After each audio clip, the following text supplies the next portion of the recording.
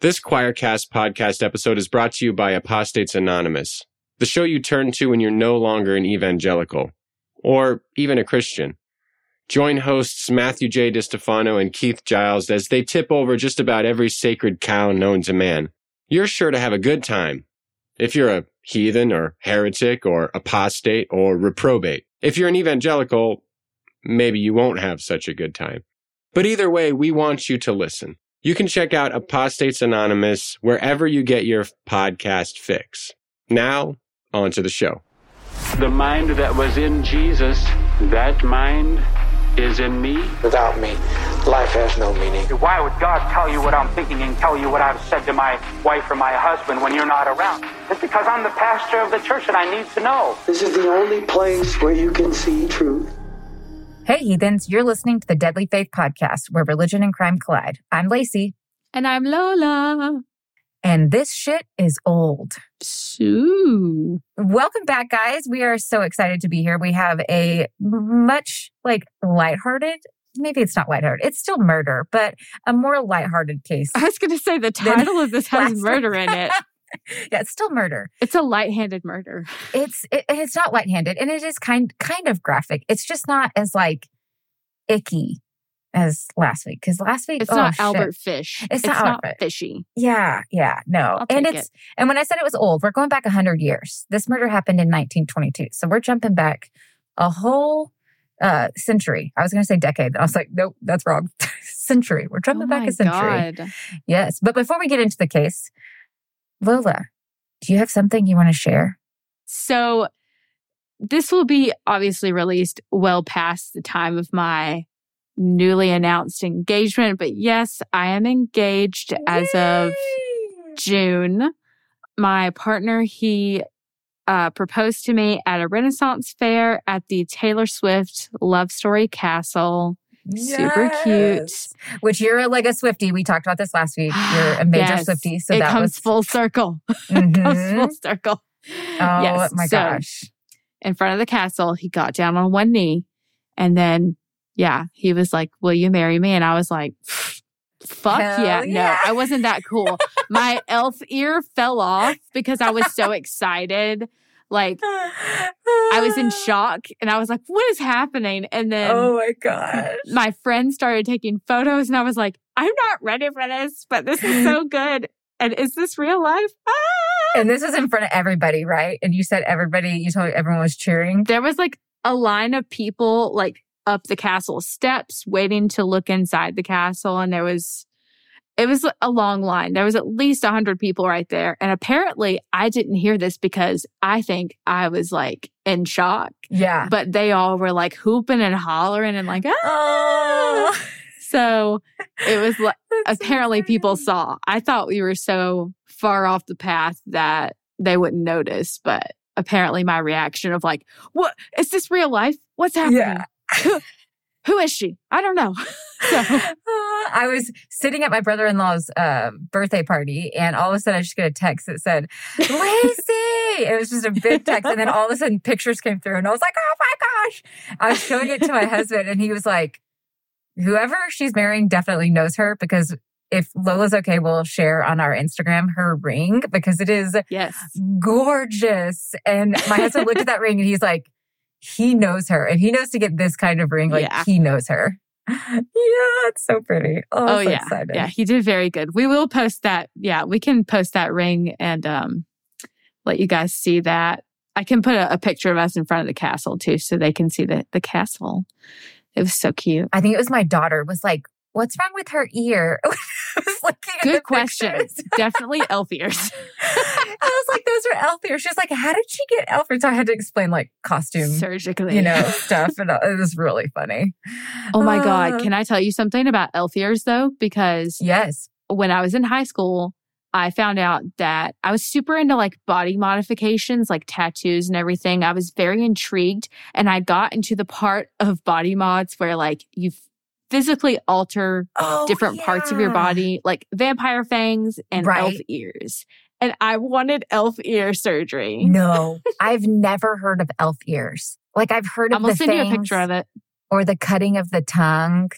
like to make it like a snake tongue, or like people would put horns. Oh, those freak me out. Yeah, that. Yes, like the dermal implants. Yes. Or something. Yeah. I think Lady Gaga had those for a while. Did she? I think so. They made her cheekbones like super squared.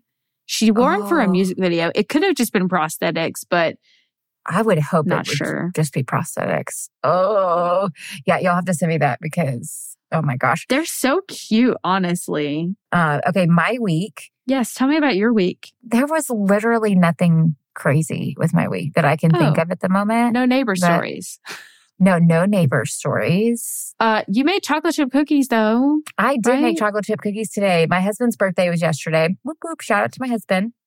So he's not a cake person or a cupcake person. And so he requested my chocolate chip cookie recipe, which it's not mine. It's from somebody else, which I'm going to shout it out and I'll link it below because they are literally the best chocolate chip cookies I have ever made and I've ever tasted. They're absolutely my favorite. It is from a website called Sugar Spun Run. It's a food blog. She's one of my favorites. I've followed her for years and she has a bunch of desserts and even like really good, like just normal food recipes.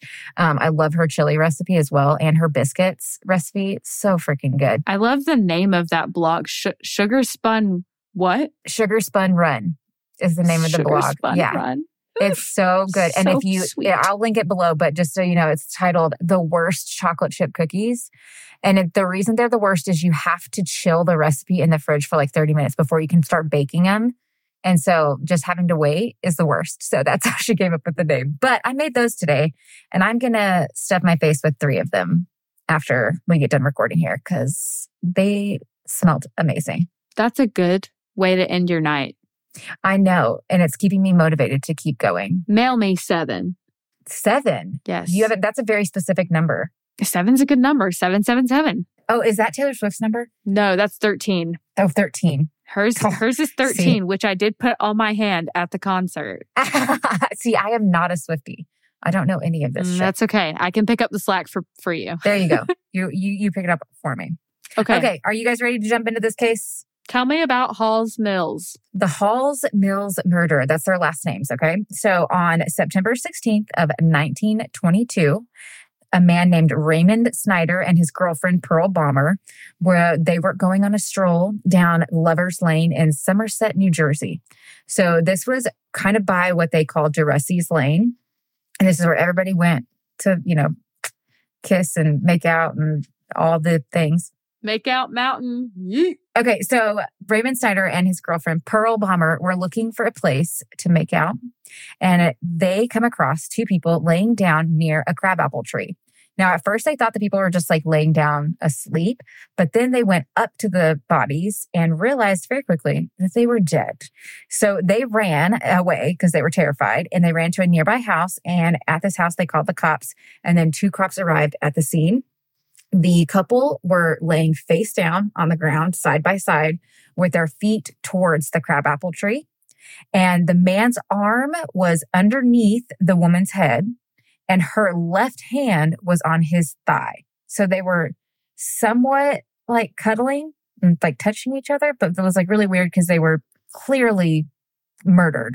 So they were like, that's a weird way to just kind of like fall and die. Were they positioned? Yes. way? I'll just come out and say it. Yes, it does come out later that they were murdered. They were murdered there, but they were repositioned after they were murdered. Big gross. Weirdly, the man had a hat covering his face.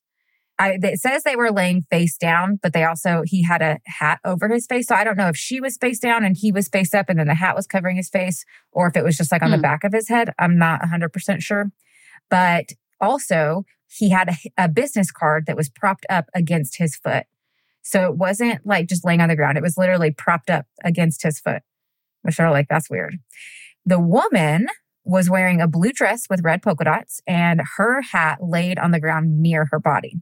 Both had been shot at very close range, and the woman's throat had been cut. So it's pretty brutal, especially for 1922. Like You said this was lighthearted or not, whatever. Well, there's no crimes against children. So that's good. Okay. I'll take it. Both, of course, had been shot by close range. Around their bodies were also scraps of paper. So it looked like all of these papers had been like torn up and then just kind of thrown about around their bodies. So this was very, very weird for police at the time. Okay, so because of the business card, the two were quickly identified because the business card was of a man named Reverend Edward Hall. And it was actually the man there laying there dead. Okay, he was the minister of the local Episcopal church. And then the woman was Miss Eleanor Mills. She was 34-year-old parishioner who had sang in the choir at the same church. So, love affair. Yeah, that's where we're going. I love it. I love it. Reverend Hall, so he's the pastor, if you want to use that word, of the church, and she was in the choir. So both had been missing since the evening of the 14th, so 2 days prior to this. So that day, they performed an autopsy on the body, and Reverend Hall had been shot one time in the right side of his head that killed him instantly. He also had a bruise on his ear. He had injuries to his fingers on both hands and an injury below his right knee. Eleanor was shot 3 times. So she didn't get just a one shot and done. She had 3 shots, 1 in the right temple, 1 in the right side of the head, and 1 beneath her right eye. Also, her neck was cut deeply, severing every vessel and artery within. So it was a very violent cut against her neck. Okay. Throwing up noises. Yeah. Remember the stark differences between the 2 deaths. Like they were both murdered, but like he was just shot once. In. She was like eviscerated 3 basically. times throat. Yeah. Yeah. She also had a bruised arm and a cut lip. So there were those. Maggots had appeared on the body and in some of the wounds. So that helped them estimate that they had died around 10 p.m. the night that they went missing on the 14th. So that gave them a pretty solid time of death, which I didn't realize that in 1922, they could get a pretty good time of death at that point. I don't know my history on that, but 100 years ago. I feel like forensics and criminology and all that moved really quickly. Yeah. Like healthcare kind of lagged for our country and all these infrastructure and like business, it really lagged a little bit. But I tell you, criminology, the justice system and all that, it kind of like went on. It moved a little bit quicker. Now I kind of want to look into the history of like all of that and just see what it was. But maybe I'm wrong, but it just feels like it moved a lot faster with developments in technology and everything. But yeah, from an outsider looking at, we'll like do research and be like, bitch, you were wrong. Polar opposite. Right. So that was interesting to me. But this is so wild. And it shows you like just the times, okay? 1922.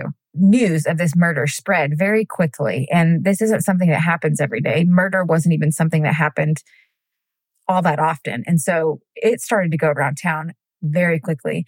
And all of a sudden, people started showing up. You had sightseers to this murder. And mind you, they're still like processing the scene. And so people are literally just walking up on a crime scene. Wait, were the bodies moved? No, the bodies were still there. And were they covered up? I have no idea. Oh my God, I bet they weren't. It was the 20s. It was the 20s, yeah. So probably not. So these sightseers would come up and they would come up in droves and they would want a souvenir. So they would take branches and break them off of the crabapple tree and take them with them home. What? Yes. There were so many people that came as sightseers that they had taken so much of this crabapple tree that it was eventually cut down. Literally the entire tree was cut down. What is the psychology behind wanting a souvenir and not being a murderer? Well, you have to think, okay, back in the days when people were hanged for their crimes. Oh my God. They had no entertainment too. I just thought they didn't. They didn't. Did they have TVs in 1922? I don't think they had TVs then. I don't know. Google that. We Google something every episode. Today we're Googling when were TVs invented.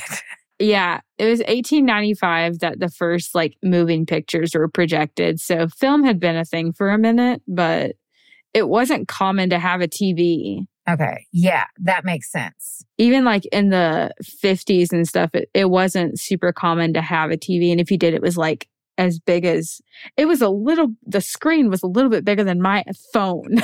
Probably. And it was black and white. And nobody has entertainment. And this stuff doesn't happen all the time. So everyone's like, oh my gosh. And we also say, like, what is the psychology as we sit here and talk about true crime on a podcast for everyone else to listen to?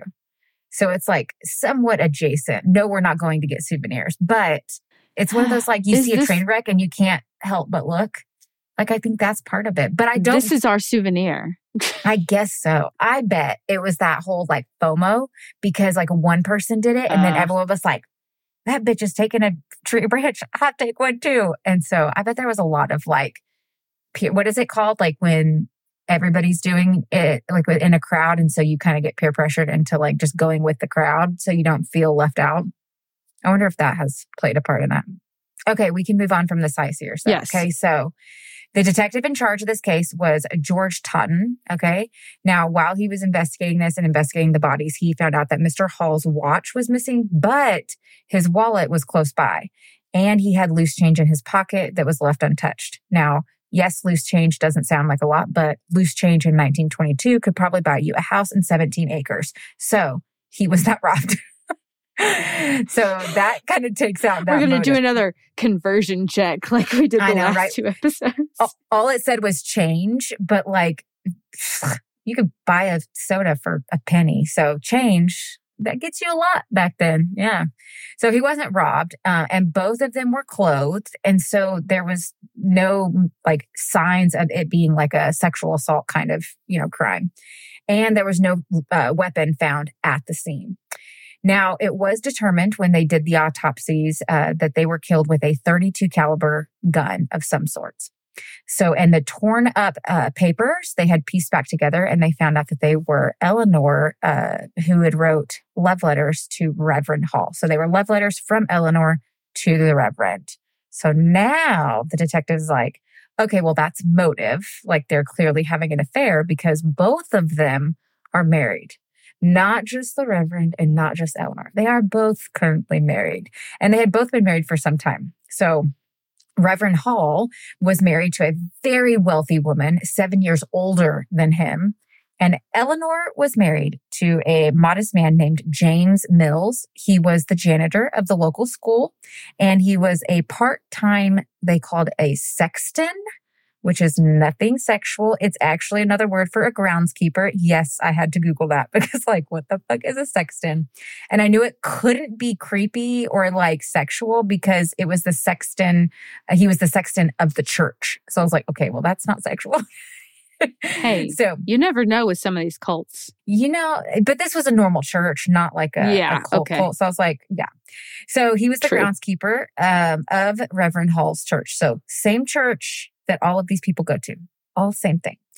They had been married since 1905, and they had 2 children, Charlotte and Daniel. Now, Reverend Hall, let's talk about him and his history. So he was born in New York in 1881 in Brooklyn. His family was of modest means, so he didn't, like, have a whole lot of money growing up. He became a singer in his church choir. He went to Brooklyn Polytechnic Institute and graduated in 1898. He got a scholarship then to Hobart College. And during this time when he was in school, he was a little bit more carefree.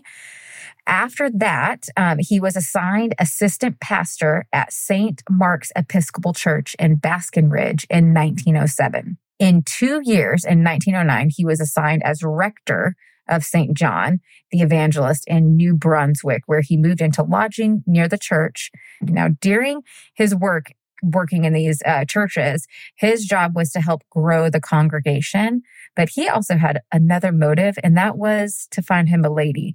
But he was kind of a player, and so he was very friendly with all the ladies, and he was very popular with the women. But Mr. Hall, Mr. Reverend Hall, he had an ambition, and not just anyone would do, any woman. Like, he couldn't settle because he wanted a woman. He's a picky player. Okay. He wanted a woman that could, maybe bring something to the table, like, I don't know, a chunk of money to help pay for things. Cause he also grew up very poor. So he wanted a sugar mama. he had some ambitions. A MILF sugar mama. Right. And so in 1911, he ended up wooing and marrying a woman named Frances Noel Stevens. She was the wealthiest woman in town. So he knew what he was doing. He's like, I need to get me her so she can bankroll my life. And she did. So she had been born, Miss Frances had been born in South Carolina in 1874. She had two older brothers, Henry, born in 1870, and William, which everyone called Willie, and he was born in 1972. Willie had mental difficulties and hung out with what they would call the wrong crowd. It's speculated that he had Asperger's, which today he would have just been like labeled as being on the autism spectrum because Asperger's is not recognized anymore. That's a whole other thing because, anyways. Yeah.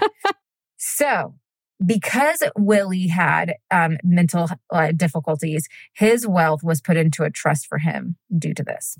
Now, after the two were married, Edward and his mom moved into 23 Nickel Avenue with Frances. So Frances owned this really big home. Why is that so telling about wealth? 23 Nickel. Yeah. 23 Nickel or Nicole. I wrote it. Nickel or Nicole. Oh. I think it's probably Nicole. I wrote it down wrong. Nickel. I want it to be Nickel so badly. Let's pretend. But it was a very beautiful home, like very Victorian style, or 1922. So very Victorian style home. And so she had the money, she had the house. So him and his mom moved in, which that very much shows you a sign of the times. So this was her grand home where she lived. So grand, like grand Victorian type home. And she also lived there with her brother, Willie. So she was kind of like his caretaker. And then she also had two servants and a chauffeur. That's a lot of people for the house. They all live there with them? Yes. So she had, what was it? Okay, Edward's mom, Willie and her, two servants and chauffeur. 7 people in this home. Good Lord. Which it was a grand Victorian home. So I'm sure it fit all 7 pretty nicely. Yeah. Okay. In 1919, this was around the time that the Reverend started his affair with Eleanor. Now, I'm pretty sure that Reverend Hall and Frances didn't have kids. I never heard and it being brought up or anything in all the research I did. So I think they were childless. With her being a lot older, I'm not sure if she was like infertile or like how old they were. I don't know. Maybe she wasn't. She's just a MILF. She's just a MILF with money. Don't need no kids. Sugar mommy? Yeah. Mm-hmm. What is that thing? Double income, no kids, that dinko. That dinko. Oh my gosh. Did I say dinko? I said dinko. I don't know where that O came from, but double income, no kids. Oh, okay. Whoa. Yeah. Moving on. Moving on. Okay. So Eleanor, she had grown bored of her marriage to James. So James was 10 years older than Eleanor. And so he was very much just enjoyed the simple life. Go to work, come home, eat food with his wife, play with his kids, do his thing. Like just simple life, which like, I hear you, James. I'm right there with you. That's love the simple life. Yeah. That's Rumble too. He agrees. We're all chiming in. We agree. Right there with you, James. So Eleanor, though, she was not a big fan of the simple life. Now, she is 10 years younger than him. So I think she kind of didn't maybe get to like experience her 20s or whatever. And so she would get lost in romance novels. So this makes me think that she didn't really have a lot of like suitors. She liked that smut. Yeah, oh my God. I agree. I love smut. Yeah. I actually have never read it, but I have actually... Get on the bandwagon.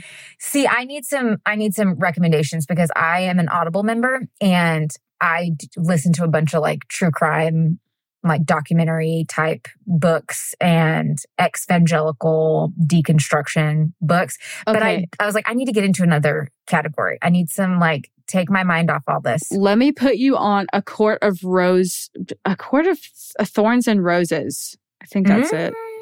Yeah. A Court of Thorns and Roses. Oh my goodness. It's adult fantasy. It's my recommendation of the day. Okay, perfect. We'll link it below. So it's got a great plot, but it's got steamy stuff.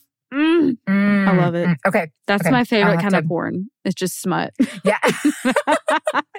I was like, literally like, I should listen to this. Or I should find a book. But I'm like, I don't know where to start. I just need recommendations. So that's Start perfect. there. So, That series is amazing. And they have spin-off series too that are like perfect. different stories that thread off. I think you'll really like it. It's good. It's not Perfect. cheesy. Yeah. Well, I'm sure what Eleanor was getting lost in was nothing near as raunchy, probably, as No. some of this stuff is. No. Not as steamy. It was But like not as steamy. he Yeah. grazed her hand with his Yeah. index finger. Right? So she would get lost in those. And she was definitely like living in her own little fantasy world of having different relationships. And soon that wasn't enough. And she was young, she was beautiful, and she decided to use her church as her own personal dating grounds. And so she went from man to man to man within the church having affairs. And she had multiple affairs before her and the Reverend started having their affair. Now, one of the Did her husband know about these? Or was it said? rumor has it no, but to me, How do you hide that with that many? I just don't know how you don't have like an inkling of like something is going on. Especially when you know she's like late at night, like, okay, I'll be right back. Unless she did it all while he was at work. But they also have 2 kids, so like where are the kids at? I don't know. It's apparently no, he didn't know. Logistically, give us the details, girl. I know. I have questions. So it's apparently no, but I doubt it. And here's why. And like we'll get into why that will like I have stuff that will support my theory on why I think he actually had some kind of inkling. So she had one affair that actually lasted 2 whole years. And it wasn't until 1919 that her and the Reverend started their affair together. Okay. Now, this affair with the Reverend went on for years. And with time, the two ended up getting bolder and bolder. And by 1922, everyone in the church knew about the affair. But it was like, hey, did you hear? And it was very much like just not talked about in public. But everybody knew. It was like the weird game of telephone where everybody knew about this. You know what?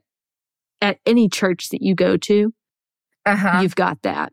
You've got it happening. You've got at least one story where you know that something's going on, or you talked with somebody and they're like, oh yeah, we know there's something.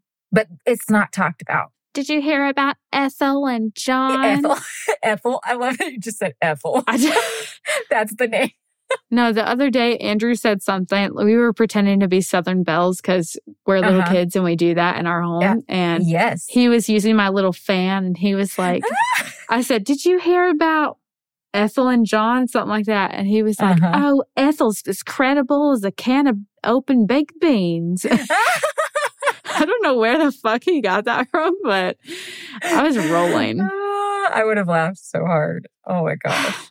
So, all right. So this lady's been around and they have caught word about that affair specifically with Reverend, right? Yes. The church knows about the affair between Reverend and Eleanor because they've gotten very bold with their shenanigans. They had even went to Atlantic City together and were even seen attending a Broadway show together. Scandalous. Yeah, like you're walking out in public having an affair. Like, why? And the rumor is that Reverend Hall, they would always go to like DeRussey's Lane, so Lover's Lane, to like have their little meetups. But they would get really bummed when there was like really bad weather because how are you going to get it on in the middle of a rainstorm? So the Reverend ended up purchasing the Phillips farm that's right on DeRussey's Lane. And they would go into the farm, little farmhouse. Are you kidding when there were me? bad weather. Yeah, he like legit bought a house, basically. For like his a affair. small house for his affair. With his wife's money. Yes, that's what I was just about to say, was his wife had most likely bankrolled this entire affair. Disgusting. I know, right? So in August, Edward and Frances took a vacation and they were together for like 3 weeks. Now, during this time, Edward and Eleanor had wrote back and forth to each other since they weren't able to like meet in person. Sexting? Snail mail. Basically. Yes. Okay. So I'm going to read you some of the letters. Let me pull them up. Hold on. Oh, yes. Yes. I need to know. This is going to be some steamy. So this is from, not really that steamy. I way oversold that one. So this is a quote from a letter that Reverend Hall had wrote to Eleanor. He said, "Dearest, will these days never pass? Each one seems weeks long. Oh, how I long to be with you again." And then Eleanor wrote to the Reverend, "I have the greatest of all blessings, a noble man, deep, true, and eternal love. My heart is his, my life is his, all I have is his. Poor as my body is, scrawny as they say my skin may be, but I am his forever." Oh my God. Right? Why is that so sweet though? If it wasn't an affair, I'd be like, oh, See, sweet love. Sweet was not where my mind went. My mind was like, poor as my body is, scrawny as they say my skin may be. I just thought that was weird.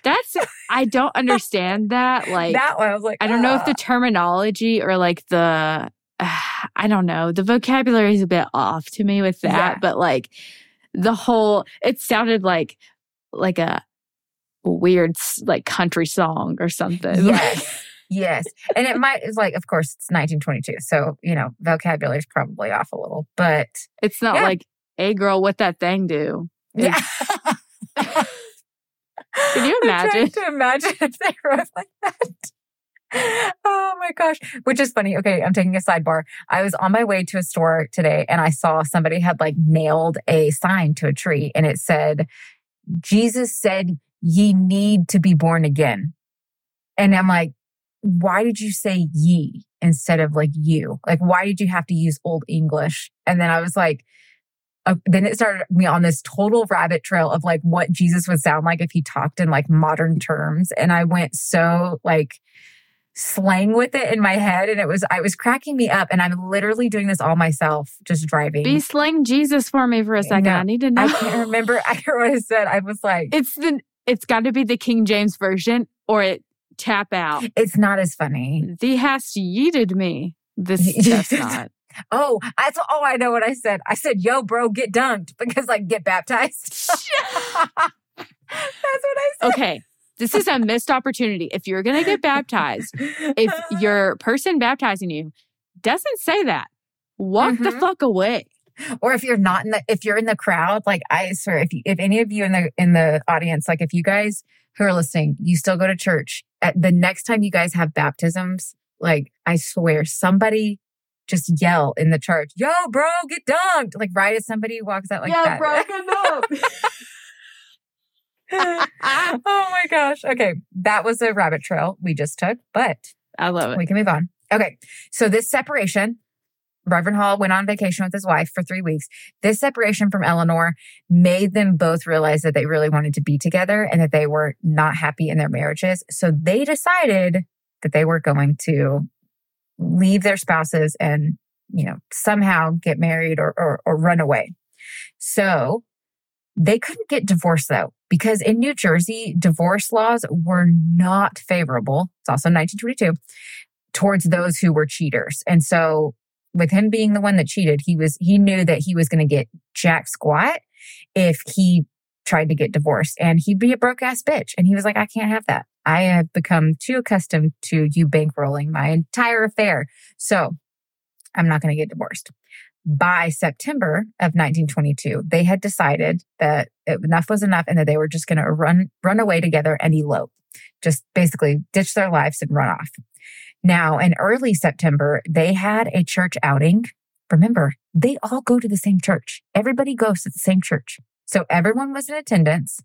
And at this outing, Frances, the Reverend's wife, gave a toast and said, "To our wives and sweethearts, may our sweethearts be our wives and our wives be our sweethearts."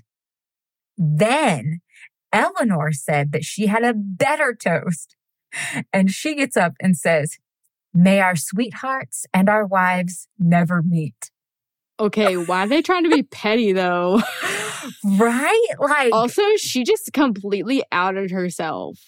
Which, I mean, Everyone already knew. I guess maybe this was like spouses didn't know until this moment when it's like, I had suspicions, but you just confirmed for me that the sweetheart and the wife are not the same thing. Yeah, and they're literally... They're all there. Yes. In person. And they heard this. In front of the congregation. Mm-hmm. Wow. What a potluck that must have been. I know. Well, the potluck comes a handful of days later. The church goes out for a picnic all together. So it's like a big church outing. Now, at this picnic, the Reverend tore his trousers climbing over a fence. And so Miss Hall... Easy access. Sorry. I had to take the opportunity. There you go. Well, Miss Hall, she was ready.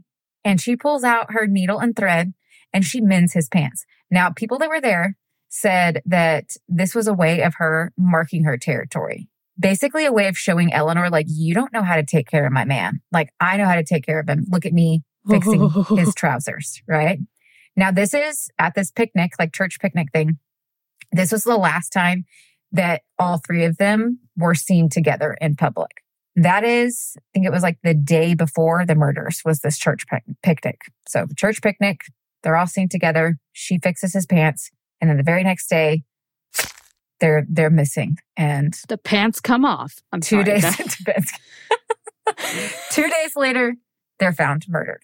So the case had trouble from the beginning because, the bodies were discovered on the county line between Somerset and Middlesex, New Jersey, making it a jurisdictional nightmare. Even back in 1922, everyone's fighting with each other, like, who's going to take care of this case?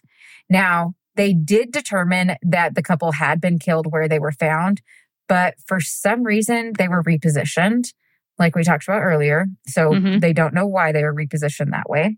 But on the day of the murders, it was a very busy day for Reverend Hall. So we're going to kind of get into a timeline now. So Reverend Hall had went about his duties as Reverend and even visited some of the members of his church. And then Frances, his wife, actually intercepted 2 calls that day from Eleanor. So she's calling the house and Frances is intercepting these calls. Frances had entertained some visitors and then stayed home and played solitaire that evening between 9 and 11 p.m. alone before she then went to bed. Her maid, Louise Geist, had corroborated Frances's alibi at this time. So this made Frances not a suspect. Eleanor had talked with her daughter, Charlotte Mills. I don't know how old she was, but I'm assuming she was a bit older because she was talking to her about divorcing her husband. So I'm like, I really hope that wasn't a young child you were talking to about divorcing your husband. Surely not. Because surely not. Yeah, we say surely not, but I know some parents that have done that. And like, I hope that's not the case. But after dinner, she left the house without telling anyone where she was going. She's just up and left. At 8 p.m., she caught a streetcar to George Street, where she walked from the park entrance to DeRussey's Lane. There was a family that was out for an evening stroll, and they spotted her. So she was seen then. The Reverend left his home, saying he was going to the church, but he was also last seen in DeRussey's Lane around 9 p.m. Now, Mr. Mills and Mrs. Hall said they didn't know about the infidelity of their spouses. I call bullshit. So I'm like, you knew. Y'all knew that she was getting dicked down by the Reverend. Y'all knew it. She literally intercepted 2 phone calls from Eleanor that day. Why? Come on. I want to know what those conversations looked like too. Right? I would. Well, they put Mr. Mills through some intense interrogation, but they left Miss Hall alone because she had an alibi. They didn't do any, major interrogation with them. They went straight for the guy, which I understand most of the time it is the wife's husband. But like, they didn't even interrogate Miss Hall. Come on. She's older and wiser. She's got the money. She's got the means. Come on. Yeah. Come on. She doesn't need some slanky Reverend running around on her. I see you. Well, Mr. Mills, Mr. Mills, he had a solid alibi. He was woodworking and a neighbor complained about the noise around 10:30 p.m. So he moved around to his gaslit porch. When his wife didn't return home, he went to the church at 11 p.m. to look for her. At 11:05, he stopped and bought a soda. He wasn't there. She wasn't at the church. So he left at 11, stopped at a gas station to buy a soda at 11:05, and then got to the church. She was not there. So he returned home and he left a light on the porch for her. He was home by 11:20. At 2 a.m., he returned to the church to look for his wife again because she still had not come home. Nothing. Not there. Again, just before 9 a.m., he went to the church to look for her again. And again, nothing. So he has gone out multiple times within this night, 3 times, looking for his wife and cannot find her. But when he gets to the church at 9 a.m., he runs into Miss Hall and told her that Eleanor had never come home the night before. And she told him that the Reverend hadn't returned either. And he said, what do you think it is? An elopement? So right there, his very first question was, is it an elopement? They knew. So he knew, right? And Miss Hall responds with, no, it must be foul play. My husband has never stayed out all night. I'm going to notify the police. So her very first thought is foul play, and his is an elopement. Okay? Remember that. She then left the church. Now, Jim visited Frances multiple times, 3 times that day, just before noon. So he had gone out the night before 3 times, and then during the day, he went out 3 more times. So 6 times he has gone out looking for his wife in a matter of like less than 24 hours. Just before noon, he went to Miss Hall's house, 5 p.m. and 8 p.m. At the 8 p.m. visit, he said, I don't know what to make of it. I'm at sea on it. Miss Hall's reply was, they must be dead or they would come home. Oh, So, that would not be my first thought. right? I think he just ran away because, Like, yeah, I think he everybody's just ran off with her. Because Mhm. obviously they kind of knew about it. So, The entire church knew they were having an affair. So why would your first thought not be they eloped? They ran just off. ran off and that's it. They're not Yeah. coming back. They Exactly. decided on each other and they decided that's forever. Yeah. Well, Miss Hall said she left home the night before at 2:30 a.m. Now, Jim said he had went to the house or went to the church at 2 o'clock. And so she went at 2:30. So they must have Mhm. missed each other. So she said she left home at 2:30 a.m. and looked for her husband at the church. And she was back home by 3 a.m.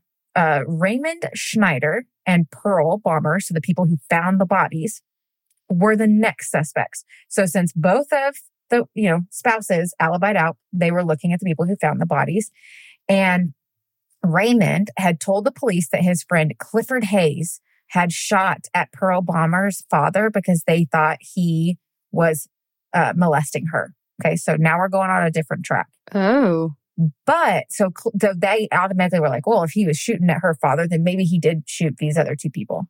So Clifford was then arrested on suspicion of the other 2 murders.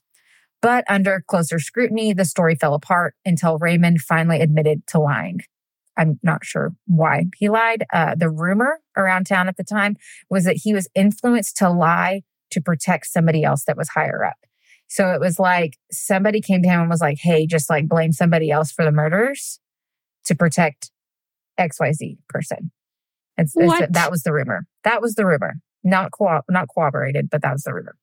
Okay. On October 23rd, Justice Parker gave the case to the prosecutor of Sussex County, and he was the first to finally hone in on Frances Hall herself. So Frances's brothers, Henry Stevens, he was a firearms expert, and Willie Stevens had a very quick temper, and he was known to own a .32 revolver. But after closer inspection of the revolver, they realized that it couldn't have been the gun that shot and killed the Reverend and Eleanor because the firing pin of the gun had been filed down so that it was not able to be shot because the family was scared of him having the gun because he had mental disabilities and with his quick temper. And so he had gotten the gun, but then they filed down the firing pin. Filed it down, yeah. Couldn't have been Makes shot sense. anyways. Right. We're ruling out people left and right now. They at least ruled out that gun, but they weren't going to rule out Willie himself or Henry or Mrs. Hall. So they had decided that they were not just suspects, but the prime suspects at this point. And it was all revealed somehow. I couldn't figure out exactly how, that all of them had known that the Reverend and Eleanor had been having an affair. And so they were caught lying. Apparently, a friend had told the investigators that he had been threatened.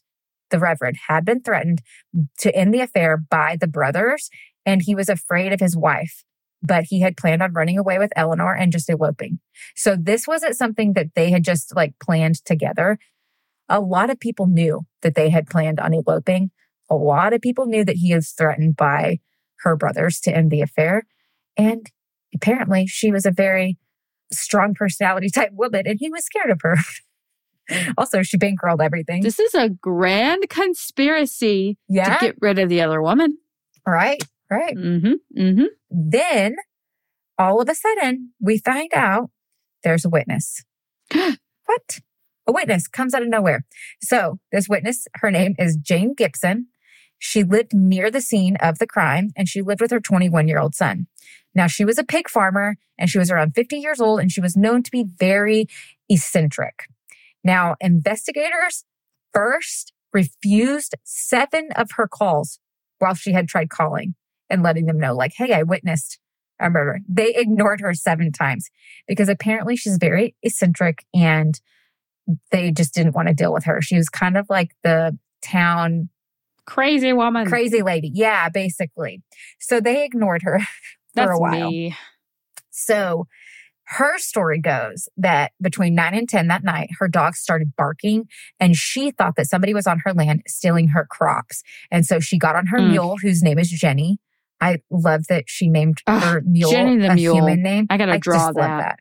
I love it when people name their animals human names. Like, I just love it. I don't know why. I think it's I love it when you name them an inanimate object. Like, yes. Like a cat named Laptop or Black & Decker or no, Toast. I have a friend whose dog is named Crouton.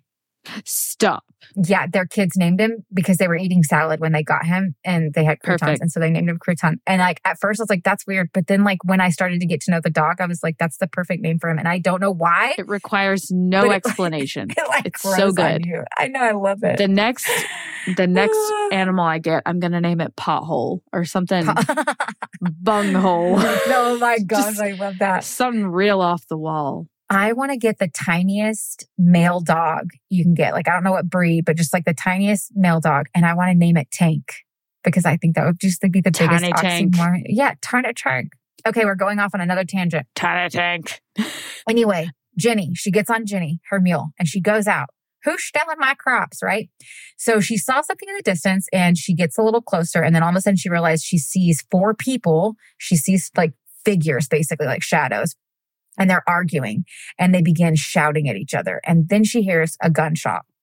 All of a sudden, when she hears this gunshot, she sees one of the figures fall over. And then she hears a woman yell, don't. And then she hears more shots and the second person falls over.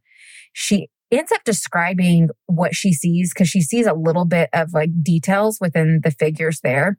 And she described seeing a man with bushy hair and an African-American features. And if you see a picture of Willie, he does look as if he does have some like African-American features on him. Mm-hmm.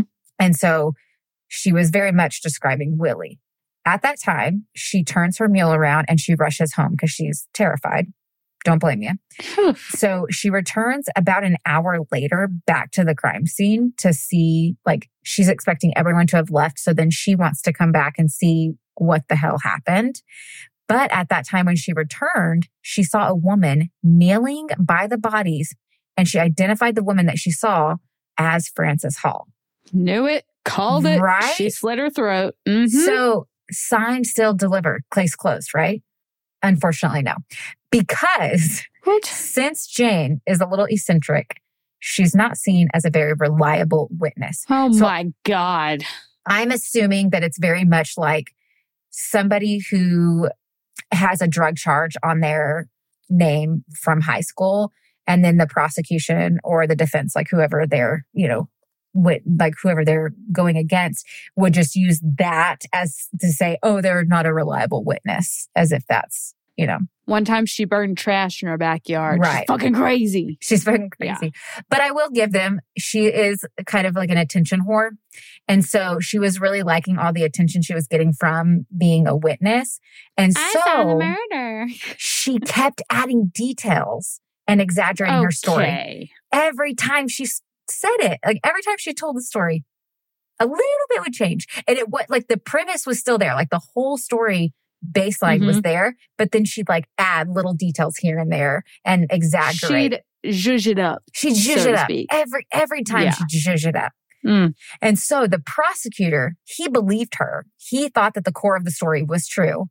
It fit the facts of the case and it explained everything that they had found. It literally put all the pieces of the puzzle together.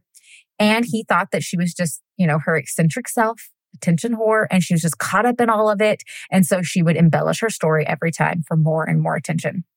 But lovely.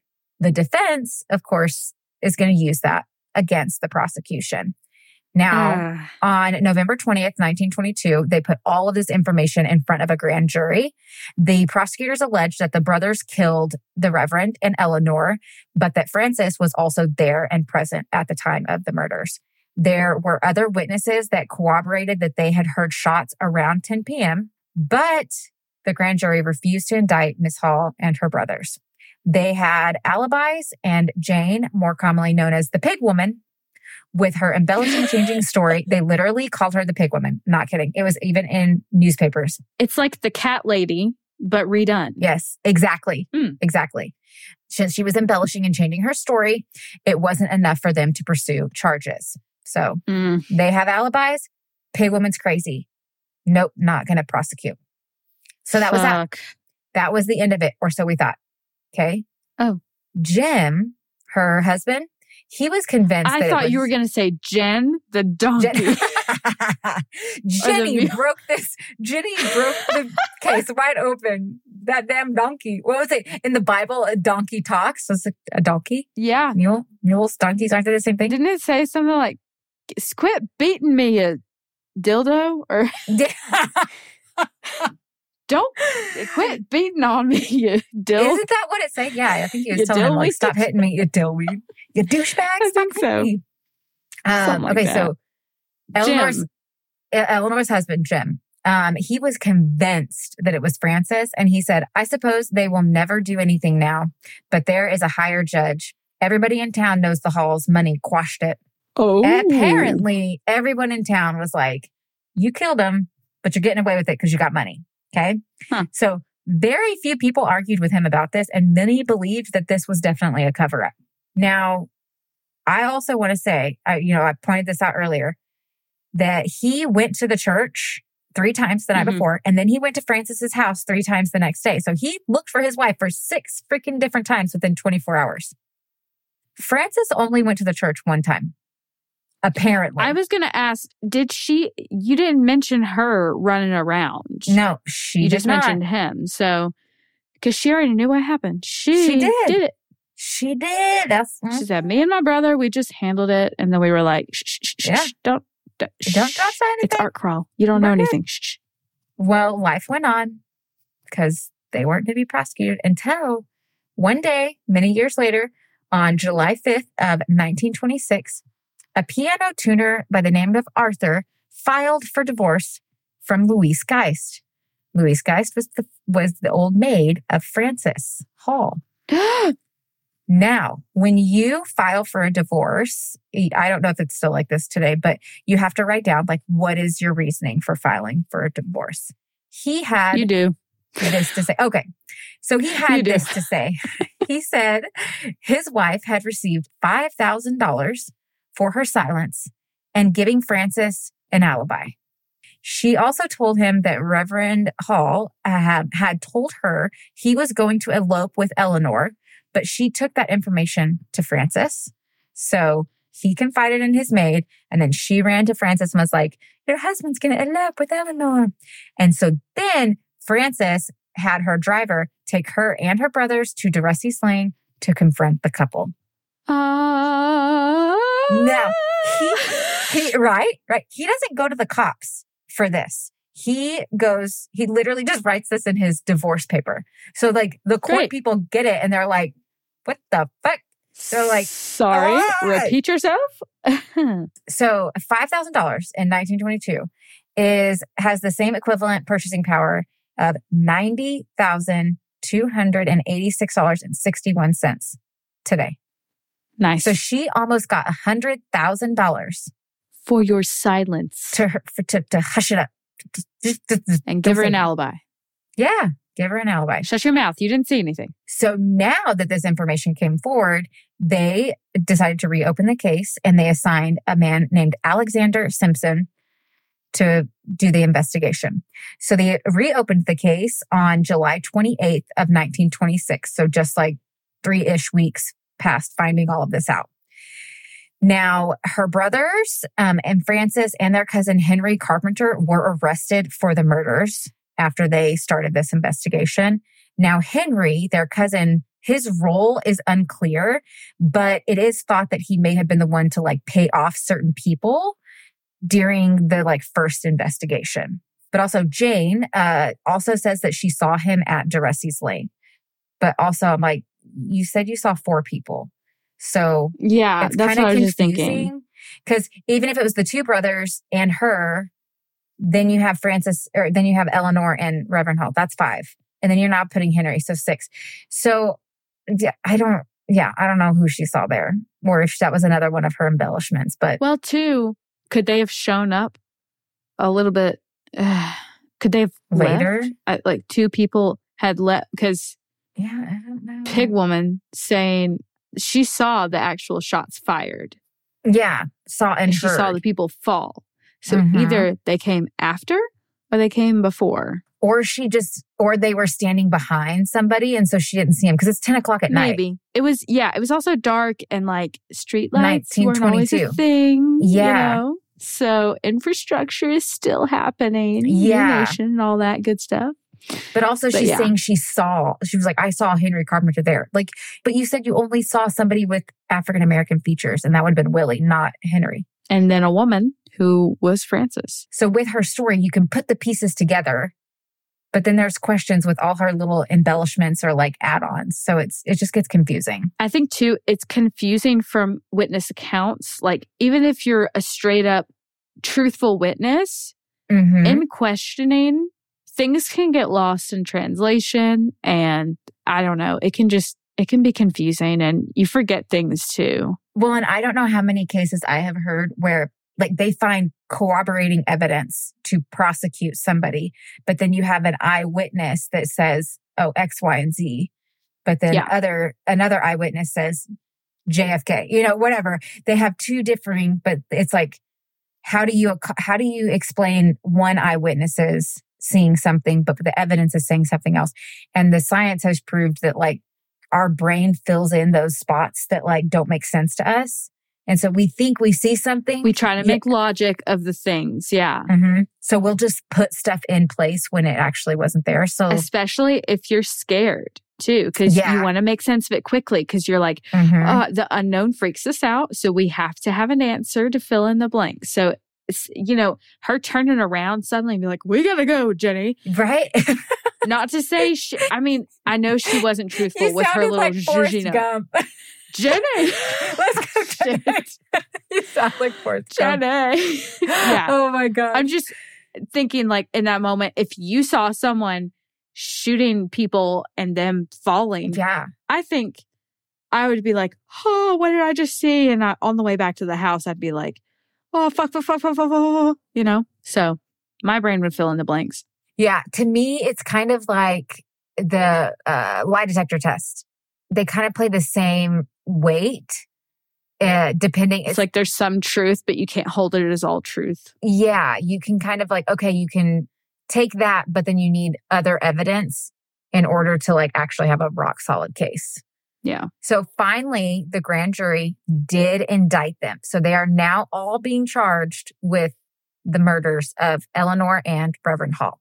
So the driver, Louise, had told them that the driver had taken the brothers and Miss Hall to confront the couple. Now the driver, he denies the allegations. He's like, no, they didn't happen. And then Louise comes and claims that her ex-husband had threatened to turn her in and make this whole story up if she didn't return to him. So now you have those going against what the prosecution is saying.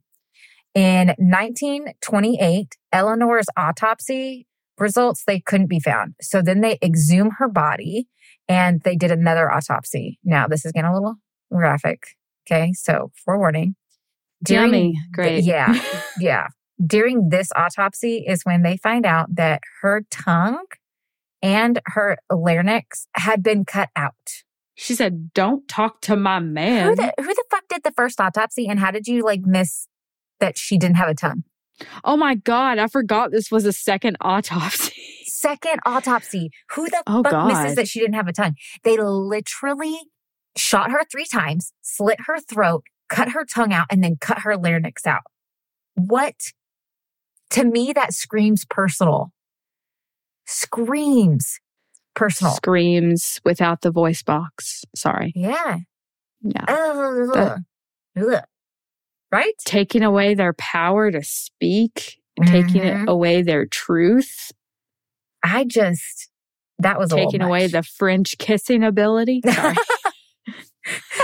she's to me that screams. It's because she called her on the phone. She cut out her voice box because she talked to her on the phone. She was like, she talked to her twice that day. Yeah. So I can imagine how heated she was. Bitch is sleeping with my husband. Francis got the last word, literally. Yeah, literally. Okay. So Henry Carpenter, the cousin, he filed to have his case heard separately from everybody else, and that was granted. And for some reason, I couldn't find out, he actually never faced trial. Not really sure if the court just decided, okay, it wasn't worth trying. In Somerset County, the courthouse in Somerset, New Jersey, on November 3rd of 1926, the trial started. The defense went after Jane, of course, calling her the pig woman. They put it all over the newspapers. Everyone was making fun of her. They were just making her look uneducated and unreliable. She was very sick at this time and was dying, literally dying. No. They had to wheel her into the courtroom on her hospital bed. She was so sick, just so she could testify. They had to roll her in on her hospital bed. The defense hired Jane's estranged mother to testify against her, and her own mother in the trial called her a liar. Man. Called her out right there in court. What? But they said nothing about them being estranged. So now everyone's like, well, your own mom thinks you're, a liar. Oh my God. Yes. They did not give them all the facts. They didn't. No. Jane stood firm in her recollection. She was like, nope, I saw them. They murdered him. Signed, sealed, delivered. At the end of her testifying, she actually leaned on her arm and said to the accused, I have told the truth, so help me God. And you 3 know I've told the truth. That woman, she was on her deathbed and she was like, go the fuck off. Right? Yeah. She has nothing. She's dying. She has nothing to gain at this point. So I'm like, I believe you, Jane. That's true. I mean, I feel like she set aside all the little zhuzhing at the end just to make sure that this is truth and I know what I saw kind of thing. And you guys know what the fuck happened. Yes. She wasn't pulling no punches at the end. Now, the business card that they found at the crime scene that was propped up against Reverend Hall's foot, they had found a partial fingerprint on that business card and it belonged to Willie. But the defense said many people were at the crime scene and they took stuff. They took the crabapple tree branches for souvenirs. I knew that would come back. That's not reliable. I knew that would come back. Which any reputable defense is going to use that. So I understand why they would say that. Now, another witness, Ralph, said he saw Willie around DeRussey's Lane the night of the murders. The reason he didn't come forward before was because he was going there to have an affair. And he was an ex-lover of Eleanor. And so he was told. I tell you, these people are so bored. They're just sleeping with each other. This is why STDs became rampant. Yeah. And this is why y'all needed Seriously. TV. You're welcome. Yeah. You're You're welcome. Keep your dick in your pants. Damn. So he said he was also told by Henry, the cousin, to say nothing about what he saw that night. And he was scared he knew that this family had money and that they could either bury him or ruin his life, or all of the above. So he didn't come forward. He didn't say shit until years and years later. He finally, now it's like, okay, maybe I should come forward because they did murder some people. So then a state trooper, Henry Dickman, yes, that is his last name. Why do people pick weird last names? I just don't know. Okay, moving on. Wait, say it again. Dickman. Dickman. Dickman. Mm-hmm. Mr. Dickman. Dickman. When I was in high school, no, another rabbit trail, guys. When I was in high school, we had some of the awful last names. We had a Bundick. Not kidding. Bundick. Stop. No. Breast. Literally, his last name was Breast. I have one. It's a hyphenated name. It's called Long Craps. No, it's not. His last name is Long I'm not joking. Craps. It's long dash CRAPPS, Long Craps. Can you imagine? Miss Long Craps, to the front, please. Oh. Can you imagine, like, if you became a doctor? Somebody's Dr. like... Long. You'll be seeing Dr. Long Craps. I'll be seeing Dr. Who now? You would have to be like a gastrointestinal doctor. Like, you would have to. Like, that you has to be your couldn't pick any other specialty. specialty besides GI, surgery, or... You have to be a butt doc. Yeah, that's... Oh, gosh. Okay, moving on before we get completely sidetracked. So, Henry Dickman, he was a state trooper, right? So, he said he was paid $2,500. So, basically, half a grand by 500... Was it 500? No, $50,000. Sorry, I just added another zero there. $50,000 in today's money by Henry Carpenter, so the cousin, to leave the family out of the investigation. But again, he was seen as an unreliable witness because he had just been released from Alcatraz for desertion. So I don't know. I'm assuming that was desertion of like his family because it said nothing about him being in military. So I was going to say, to go to Alcatraz, I think that'd have to be a military type thing. Is it with military with Alcatraz? At that time. Yeah, maybe it was. Because didn't Alcatraz start as a military prison? And then it became? I'm pretty sure that it was military mostly. And then it got changed over to like anybody, like the worst of the worst. It doesn't matter if it's a military crime or like whatever. So it was either military or like leaving his family or kids or something. I'm assuming military. But so Paul Hamm, he was the friend that had said that the Reverend had been threatened by the brothers to stop the affair and all that. Okay, so he disappeared the evening before the trial began, so he couldn't testify. Suspicious. Desertion. Suspicious. Yeah. We don't know where he went. We still to this day don't know where he went. What happened? Like he could be buried in a box and stuffed in the backyard. It was a God thing. It was like Elijah or Elisha. I forgot which one was just swooped up to heaven. Yeah, gone. Right? That happened. So the brothers took the stand, Willie and Henry, and they were very good witnesses. They were well coached. They had a lot of money, and so people, got them prepared for court. And so Henry Stevens' alibi also was confirmed. He had been fishing with friends the night of the murders. So Henry was apparently not there. He was just paying off people and helping cover it up for his family, allegedly. The prosecutor was frustrated at how the defense was able to undercut literally every piece of evidence that was brought forward within the trial.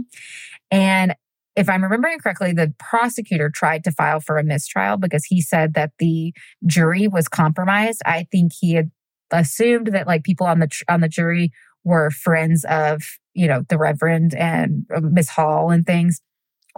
Miss Hall. So I think that's why he tried to say that it was a mistrial. And he also tried to say that the first prosecutor purposefully hid autopsy reports and evidence within the first jury trial. And I think he tried to say that because, like, come on, she was missing her tongue. Like, how did you miss that? But at the same time, like, how would that doesn't really help your case either way because it doesn't point to a specific person. It just makes the crime look a little bit more passionate, intense. Yeah, passionate, which I guess that could. I don't know. Either way, it didn't work. He didn't get a mistrial. And on December 3rd, 1926, after 1 month of trial and 157 witnesses testified, they were all three of them were found not guilty. Shut the front door. No, not kidding. And the back and the side. All three of them were found not guilty And many people have speculated and continue to speculate that they were guilty, and they did. That at least one of the brothers. Murder. Mm-hmm. It's speculated that the brothers committed the murder. They were the ones that actually like shot. The two. But conspiracy to commit would be for all of them. But everybody else. It's not sure if Frances herself was the one that cut Eleanor's throat and did all of that. But that is speculated. Yeah. Now, it is said that there are only 5 possibilities of the murders. So 1, a random stranger killed them. But how did he have Eleanor's love letters to Edward? Mm-hmm. You know, the ones that were torn up. Like, how did he have them? Okay. But Jim, Eleanor's husband, had the letters that the Reverend had wrote Eleanor. And he eventually actually sold them to a newspaper. And got some money. Nice. Got to get that coin. Hey, I don't blame you for that. So that was another thing. That was one thing. Like, how could somebody have randomly killed them, but then also had these love letters? It's not like he was like the Reverend was carrying these love letters around everywhere. I don't consider that a possibility because of the letters. Yeah. Number 2, Eleanor's husband followed and killed them in a jealous rage, but he had a solid alibi with multiple witnesses. So and he searched. Yeah, like searched 6 times minimum. So I don't buy that one. I feel like that even if he knew about the affair, because it seemed like he did. Yeah. Oh, he did. He didn't seem like that bothered, but maybe he was fine with just saying like, yeah, I have a wife and I have this simple life and I just come home and do this. Because like, I don't know the guy. Didn't know the guy, but he doesn't seem... Yeah, I think he just enjoyed the simple life too much when he was like going through a divorce and then trying to find another wife. We have kids. I think he was just like, whatever. She needs to go. It's not worth it. Screw around, at that let her point. screw around. Yeah.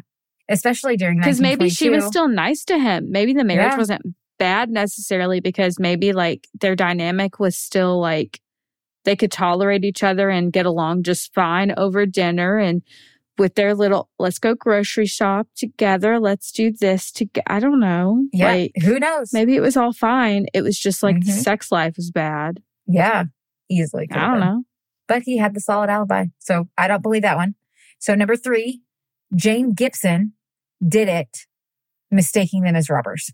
So Jane Gibson goes out on her mule and she's like, you're robbers stealing my stuff, and kills them. But she didn't own a .32. And she didn't have access to the love letters, and she had no motive or gain from any of it. That's the thing. I was like, where's the motive? Because like, with the business card, with the positioning, the bodies, like it just doesn't track. I don't think being an attention hoarder, whatever, same thing. Attention whore. Being that, I feel like if she was going to be a murderer, she would want people to know her name. Yeah. I don't think she would have stuck with the same story and just add little embellishments. I think her At entire least not story. the base story of it stayed the same. It was just like, itty bitty little details that was like, she just wanted to say more is the thing. She didn't really care about the content. She wanted to say more to have more to say. Yeah. She just wanted the attention on her. Exactly. Number 4, another jealous lover of one of theirs killed them. Yeah. But how did they have the letters? It's the letters for me. How did they have the letters? It's the letters for me. It is. So number 5, Miss Hall and her brothers killed them. 1, hat over his face. 2, the letters from Eleanor are ripped up. 3, the tongue and the larynx were cut out. 4, the way that they were displayed, wanting their sin, quote unquote. 5, she didn't search for them. 6, she said, 6, hey, they're murdered. It's fine. Just let them go. Yeah. Like literally they were shot and killed. And then they were repositioned to be in that position to where it was like her head was on his arm. And then her hand was put on his thigh to make it look as like they were a couple. Like they wanted it to be known that they were together. Sluts. Yeah. Yeah. Damn. So I'm like, there's nobody else that it points to. They did it 1,000%. I'm not saying it's right, Frances. It was wrong. It was so wrong. It was damn dirty. You could have afforded a divorce. You would have been fine. You could have put him away and had it be silent. You could have used your hush money in a different way. But girl, I mean, if you get the job finished, I'll give you that. But good Lord. I swear, I think they did it. Yep. So that's the case. I think she did it again. I'm just kidding. Okay. No, that's the case. You don't know that song by Taylor Swift, do you? No. No. You're getting it. I'm getting it. Oh, you're getting it. Well, that was different. It's an unsolved one. We went way back. I was going to say, this, like, I hate the unsolved ones. They, like, don't scratch that itch for me that I need. I know. This one is, like, unsolved, but also is not unsolved. Like, everybody knows. Everybody knows who did it. We know for real. They just didn't get justice. They got to run free and live their life. I just wonder, the rest of their lives, did they remember that night? Did she relive the, like, blood spilling? Did she keep the tongue? Ew. Did she keep the voice box? No. I mean, just to be like, hey, I won. Oh my God, they never found it. It was not at the scene. Or if it was, either A, it wasn't. A sightseer took it, or B, it was never found, or it was found and they never put it in the I need every single person that ever took anything from the crime scene to come here right now. You should be ashamed of yourself. That is disgusting. Ew. Who does I'm that? hoping that they wouldn't touch any of it because I imagine, you said that maggots were present. I'm imagining the smell alone would be enough to kind of make them like back away. Or did they go to the crime scene after the bodies were taken out? Perhaps. You could have. I don't know. It was a weird one. But I decided to go way back for you guys this week. You know, I guess we did go way back too last week, but this one was a little less creepy. I feel like we're just coasting through time. Should we do these in chronological order? I know. No. That would be way too much work. Right. Well, that was the case for today. And we can't wait to see you guys back here next week. But until then, keep it fresh. I'm just kidding. I don't know where that came from. Keep it funky fresh. No diggity, no doubt. What's wrong with this? Yo, bro, get dunked. Like, put that on a t-shirt. Yo, bro, get dunked. All right. There's your comic relief, guys. All right. Bye. Bye. Also, heathens, if you're enjoying the show so far, please remember to subscribe on whatever platform you listen to us on and leave us a review because your salvation depends on it. No, I'm just kidding. But seriously, leave us a review because we would absolutely love it. Deadly Faith is brought to you by Choircast Network. It's produced by Lacey Bean and Lola Robbins and audio engineered by Eric Howe. Thanks for listening.